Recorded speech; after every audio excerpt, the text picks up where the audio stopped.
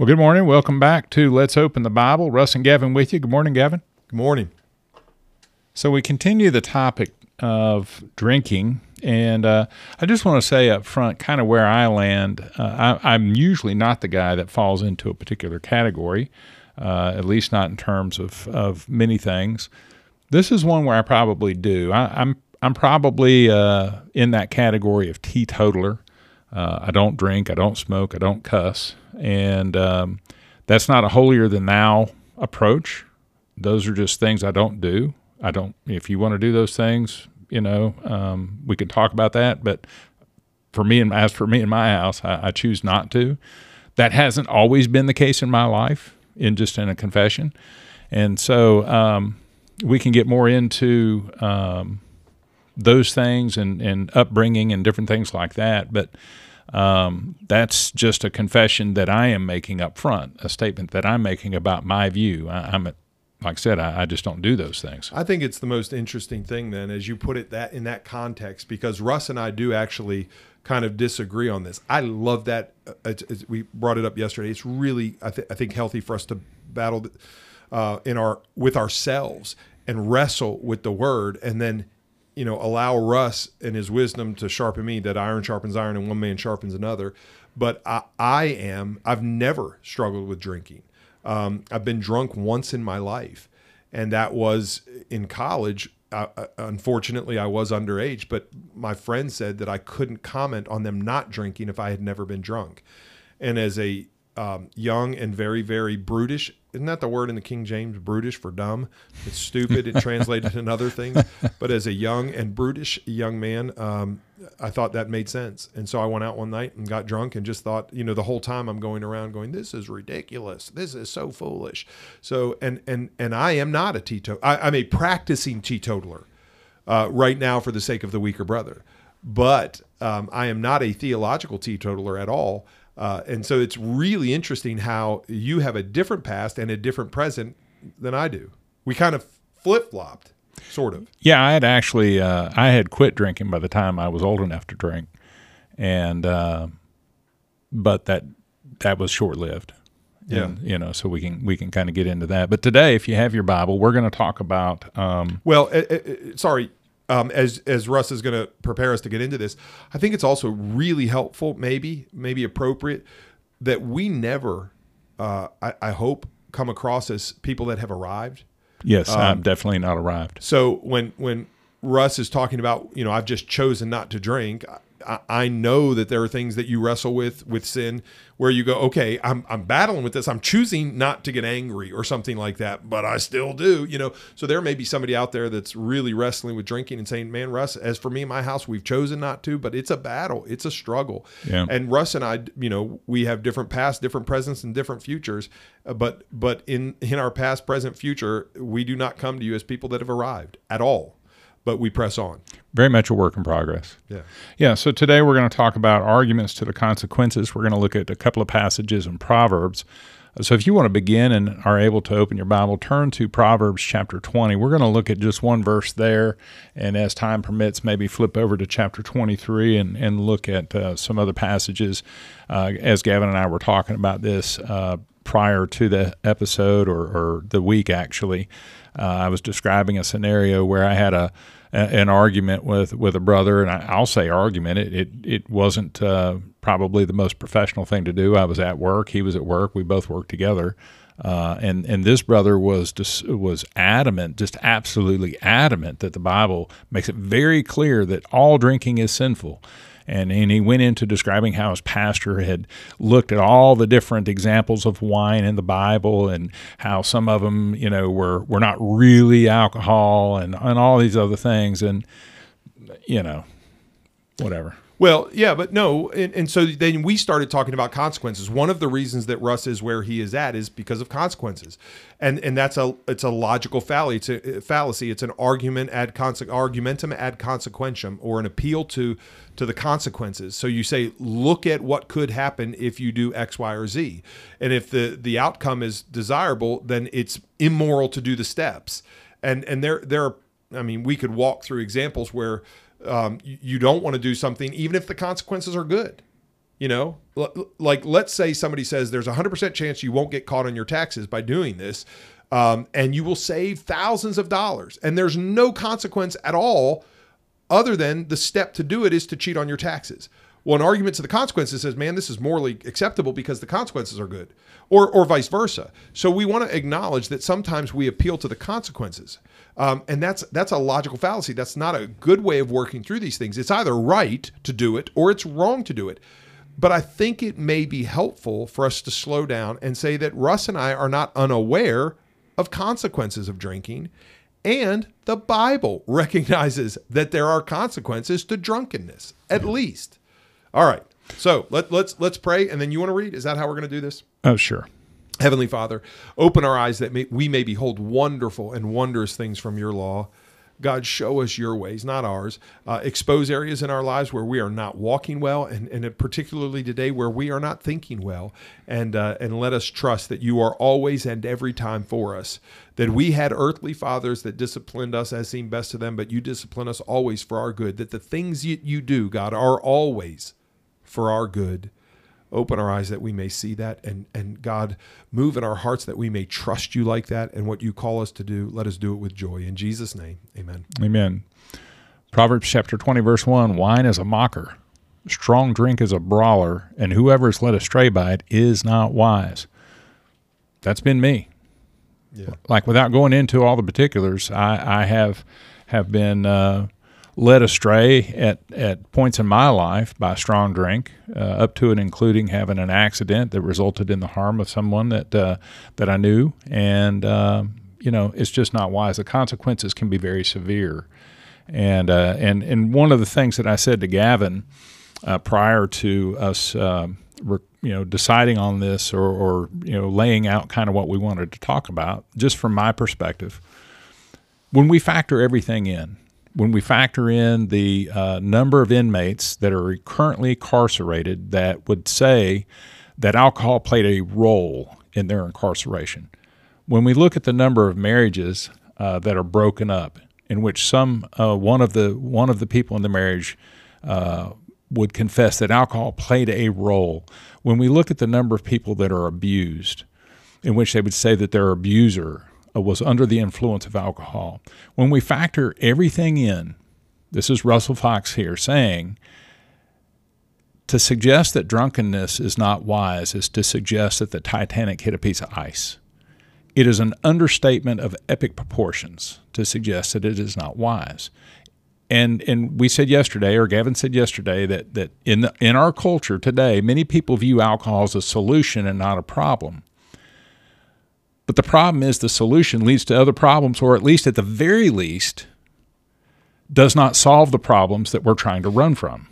Yeah, so you're mixing so many categories for me that I would need to work some of them out. So for example, alcohol is not a solution. So I in my understanding of Scripture, there are two reasons to drink. One, you're thirsty, and two, you like the taste, and never drunkenness, right? So to just lay out my end where I've arrived is that never ever drunkenness. If I would walk into one of my deacon's homes and he had a glass of wine with some spaghetti on the table, and he said, "Hey, Gavin, how's it going?" I wouldn't bat an eye, wouldn't bother me at all, and I will make my case from Scripture. This is anecdotal, but I will make my case from Scripture, and I want to say it intentionally, like. Maybe I've put the cart ahead of the horse and now I'm making a case. That's not a good way of understanding Scripture. I want the Scripture to speak and my ideas to hang from biblical truths, right? Sure. So I'm wording it intentionally against me. I will make my case from Scripture. I hope I have not put the cart in front of the horse and I have the goal of ending up where drinking is permissible, though I'm a practicing teetotaler. I want to say I think the Bible allows for it. And again, we've talked about this far more often in Scripture. Is wine considered a gift from God and something that is allowed for than is it to be forbidden? But so you say, let me back up. It is never a solution for anything but I'm thirsty.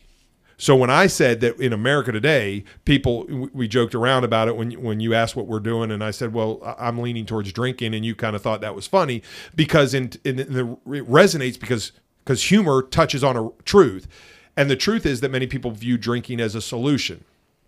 Drinking is not the solution. So I know people that I would caution against this type of thinking that will say, I have a hot toddy. I didn't even know what that was to my grandparents. You know what a hot toddy is? I have no idea. I don't even know. I hope I'm saying something that's appropriate, but so my grandparents would. I think it's a drink. Yeah. Okay. So that they would have a drink in the evening, and they didn't do this, but some people say it would take the edge off the day. Man, that's a dangerous slippery slope. Yeah, and the slippery slope's another logical fallacy, but to take the edge off the day is the thing that God is supposed to do. And not that I'm totally against medication, that's another conversation we can get into, but that really that's not a problem solver. Alcohol is not a problem solver. No. Okay. All right. So I'm not unaware that and I get these statistics because I quick reference them from Brad Whittington's What Would Jesus Drink? And in 2009, a third of traffic fatalities were due to drunken driving. 1,077 of those being teenagers. In 2007, the CDC said that 14,406 people died from alcohol liver disease. 23,199 people died from alcohol-induced deaths, excluding accidents and homicides. How about this?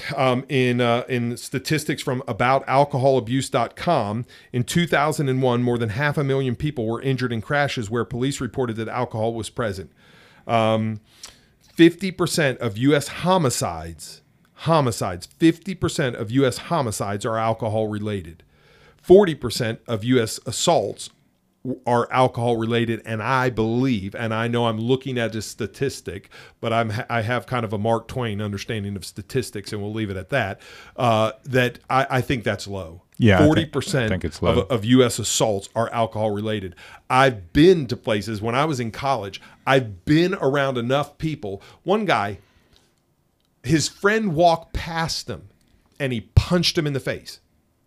He was drunk, and he just punched him. And the guy got up in his face and he said, "You've lost all your friends, and after that, you've just lost me."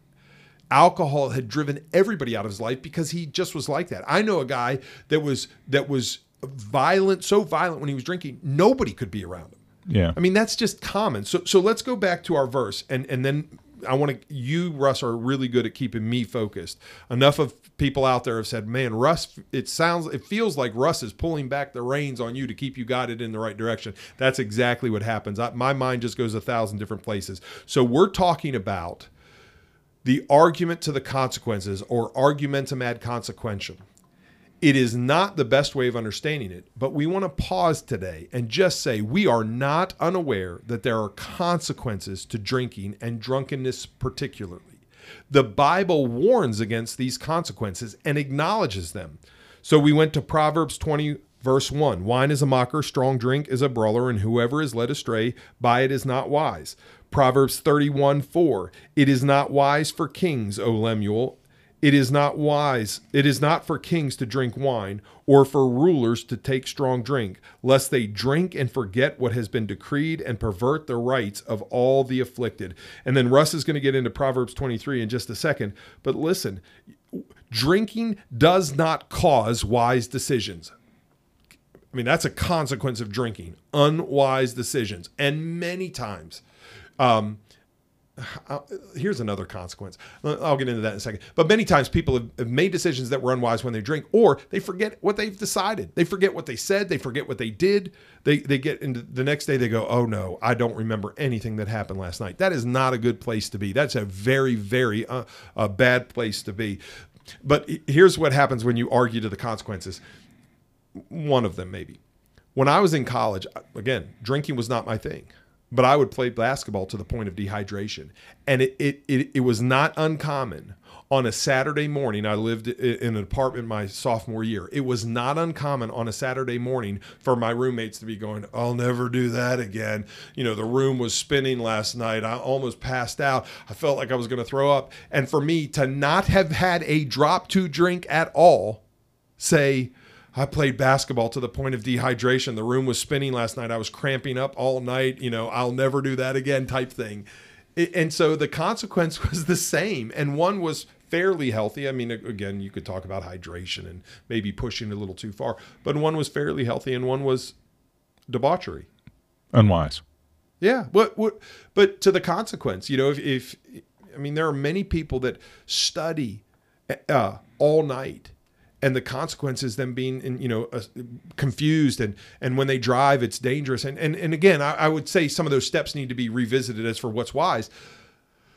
But moms that work and work, single moms that have worked and worked and worked to the point where they get to about the consequence of drinking, and you say, okay, we'll fix that. Don't work. But one is not wrong, and one is totally wrong. Just as an aside, I know you went to Southeastern. I did too. What when you went there, did they have the non-drinking covenant? I don't know, but I don't remember that. But because I went way before you did. But I will say this: they did ask. So now I'm going to revert on this. So I've been drunk once in my life, and I've had probably 20 glasses of wine. So when I was older, maybe at one time. No. Okay. Maybe one or two a year, something like that. And very rarely. But the night before I went to seminary, the very night before I went to seminary, my family, my parents, my mom and stepdad took me out to Olive Garden, I think. And I had a glass of wine with spaghetti. I wasn't driving. I wasn't drunk. I wasn't even close. But when I went to seminary, they did ask you a moral questionnaire. And one of the questions was, when was the last time you drank? And it was like, a year ago, a month ago, something. And 12 hours ago. Me, never. I mean, I'm next to now I'm a practicing teetotaler for the sake of the church. But at that time, I was next to a teetotaler just naturally. It's never been a temptation of mine. But I had to put down that I had been drinking last night. Yeah, right before I went to seminary. Well, they did have that covenant when I went. Okay. So I went in about 2000 and... 10 or 11, something like that. So Proverbs 23 begins, verse 29 begins, who has woe, who has sorrow, who has contentions, who has complaints, who has wounds without cause. Okay, stop. Maybe we just revisit these real quick to say that there are consequences to drinking. So what are the wounds without cause? They can either be from fights or, I know of many people that have stumbled and what? Hangover. Well, okay, but I know of many people that have hit their heads on something and they're like, wait, why do I have a knot on my forehead? Well, it was a fight. It was stumbling. It was, I parked. I saw this too. I parked last night and I was like, you parked your car last night? Yeah. And they drove. This is not acceptable at all. So I'm not commending this. I'm not boasting in any sin. And this was not me. But I know, people would say, hey, I parked last night. You go out and the car was, the one case I'm thinking of specifically was hanging over a railroad tie bank that they had perfectly parked their car off the axles over this railroad tie bank. So the car was kind of stuck on its frame. And they're like, nailed it. So you wake up the next day and you have all sorts of bumps, bruises, wrecks, dents that you can't explain. Yeah, okay. I've been there. Who has redness of eyes? Of course, yeah. Those who linger long at the wine, those who go in search of mixed wine. Do not look on the wine when it is red, when it sparkles in the cup, when it swirls around smoothly. Okay. So I've said this before. Some of the neatest looking stores and some of the best advertisements, whether it's for Budweiser or wine, but the neatest looking stores are some of these new, like shining neon lights through the various alcohol bottles. It looks, they're just really sharp in display. And the advertisements that you see are always people having fun and beautiful people doing amazing things. That's all part of the game. Oh, it's all part of the game. And the people that are surprised when you do not join them in that flood of debauchery are the ones that will hold it out and go, man, this is so much fun and it's so good. You rarely get the person that says, hey, take some of this. It destroyed my marriage, lost my job, caused me to, wreck my car and totally devastated everything that, I had going for me. It trashed it all. Hey, have some. Yeah. They don't lie a trap in the daylight. They lie a trap for you in the dark, and they veil some of those things. But it looks, don't look at it when everything looks just about right. Go study those people that have lost everything. Yeah. And listen, you don't have to, as a pastor, I need to guard what I say here, but let me just say it like this. You don't have to look long, and you don't have to look in too many places to find people all around you that have destroyed their life by alcohol. Yeah. Okay. Or the lives of others. Yes, absolutely. Sin is destructive, and it rarely just lingers over you. Sin destroys. It just, there's a path of destruction. When you're drunk and you're yelling at people or doing, spending money. By the way, there's a really interesting thing. There's a great documentary on prohibition, and one of the things that they talk about is women's suffrage and prohibition were closely tied together because of the problem where ministers were going out to these women's houses that had, they're bawling because their husband had spent all their money. He had worked all the week. He got the money. He drank it all away. He gambled it because he was making unwise decisions when he was drinking. Then he came home and beat his wife, and there were very few laws that protected women in these cases. So women's suffrage, the protection of women and women's rights came along with prohibition, like alcohol is destroying. Like, that's not an accident. Right, that's right. And so the destruction, when you say, okay, prohibition, take away alcohol, it also brought with it women's rights, because women, the path of destruction of drunkards includes women and children and finances and property and everything else. It's just a broad path that devastates. Verse 32, at the last it bites like a serpent and stings like a viper, and your eyes will see strange things, and your heart will utter perverse things. Yeah. Do you have to think long about that? I mean, that's anybody that's been around, a party like that has heard things that, people saying awful, horrible things and perverse things and doing heard, things. said, saw, whatever you name it. Yeah. I mean, just it seems to be. Yeah. Go ahead. Sorry. Let's see.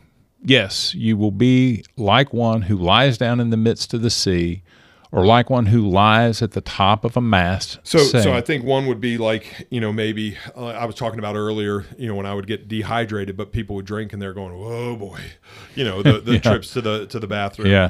Whoa, Nelly. Yeah. Whoa, Nelly. But also, people end up sleeping upside down. People end up, maybe this literally means in the top of a mast where people are, on a boat. Who sleeps on this like weird place and in an unsafe place? The drunk. Right. The drunk is the one that sleeps in these places. Go ahead. Last. Saying, they have struck me, but I was not hurt. They have beat me, but I did not feel it. When shall I awake that I may seek another drink? Yeah, shameful. Sin makes no sense. If you would just assess your condition. I actually told one person, I said, you say you're fine, right? Yeah. Yeah. You're losing everything. I'm in your house now telling you you're losing everything. Your wife is telling you she's leaving. You have hurt them too bad. You've lied too much. I'm fine. Okay. You have that alcohol has no control over you. Is that what you're saying? Absolutely. No control of me. The next time you stand in line and there's a particular place in the town that where I'm a pastor that is known as a place of disrepute and serves alcohol. I said, if you are ever in that line again, there's no reason to be in that store. Can you admit that you have a problem? Absolutely. Absolutely, I will admit that I have a problem. Not even trying. I wasn't looking. I wasn't spying. I don't think that's the role of a pastor. Saw this person in that line or in the shop. I didn't see him in the line. Saw this person in that shop, and I said, do we have a problem? Nope. Sin lies to you. The devil is the father of lies. Sin destroys and then tells you everything is fine, tells you need it, tells you can't quit. Sin is just a beast. It lies at the doorstep, and its desire is to have you. Yeah. Well, this is probably a good place to stop, Gavin. We'll pick this conversation back up tomorrow. Listener, until we get back together tomorrow, please continue to open your Bible, to look at these things, and to consider these things wisely and thoroughly and accurately. Without prejudice, just trust in the Lord, lean on His word, and He will never steer you aside. Until we get back together tomorrow, God bless.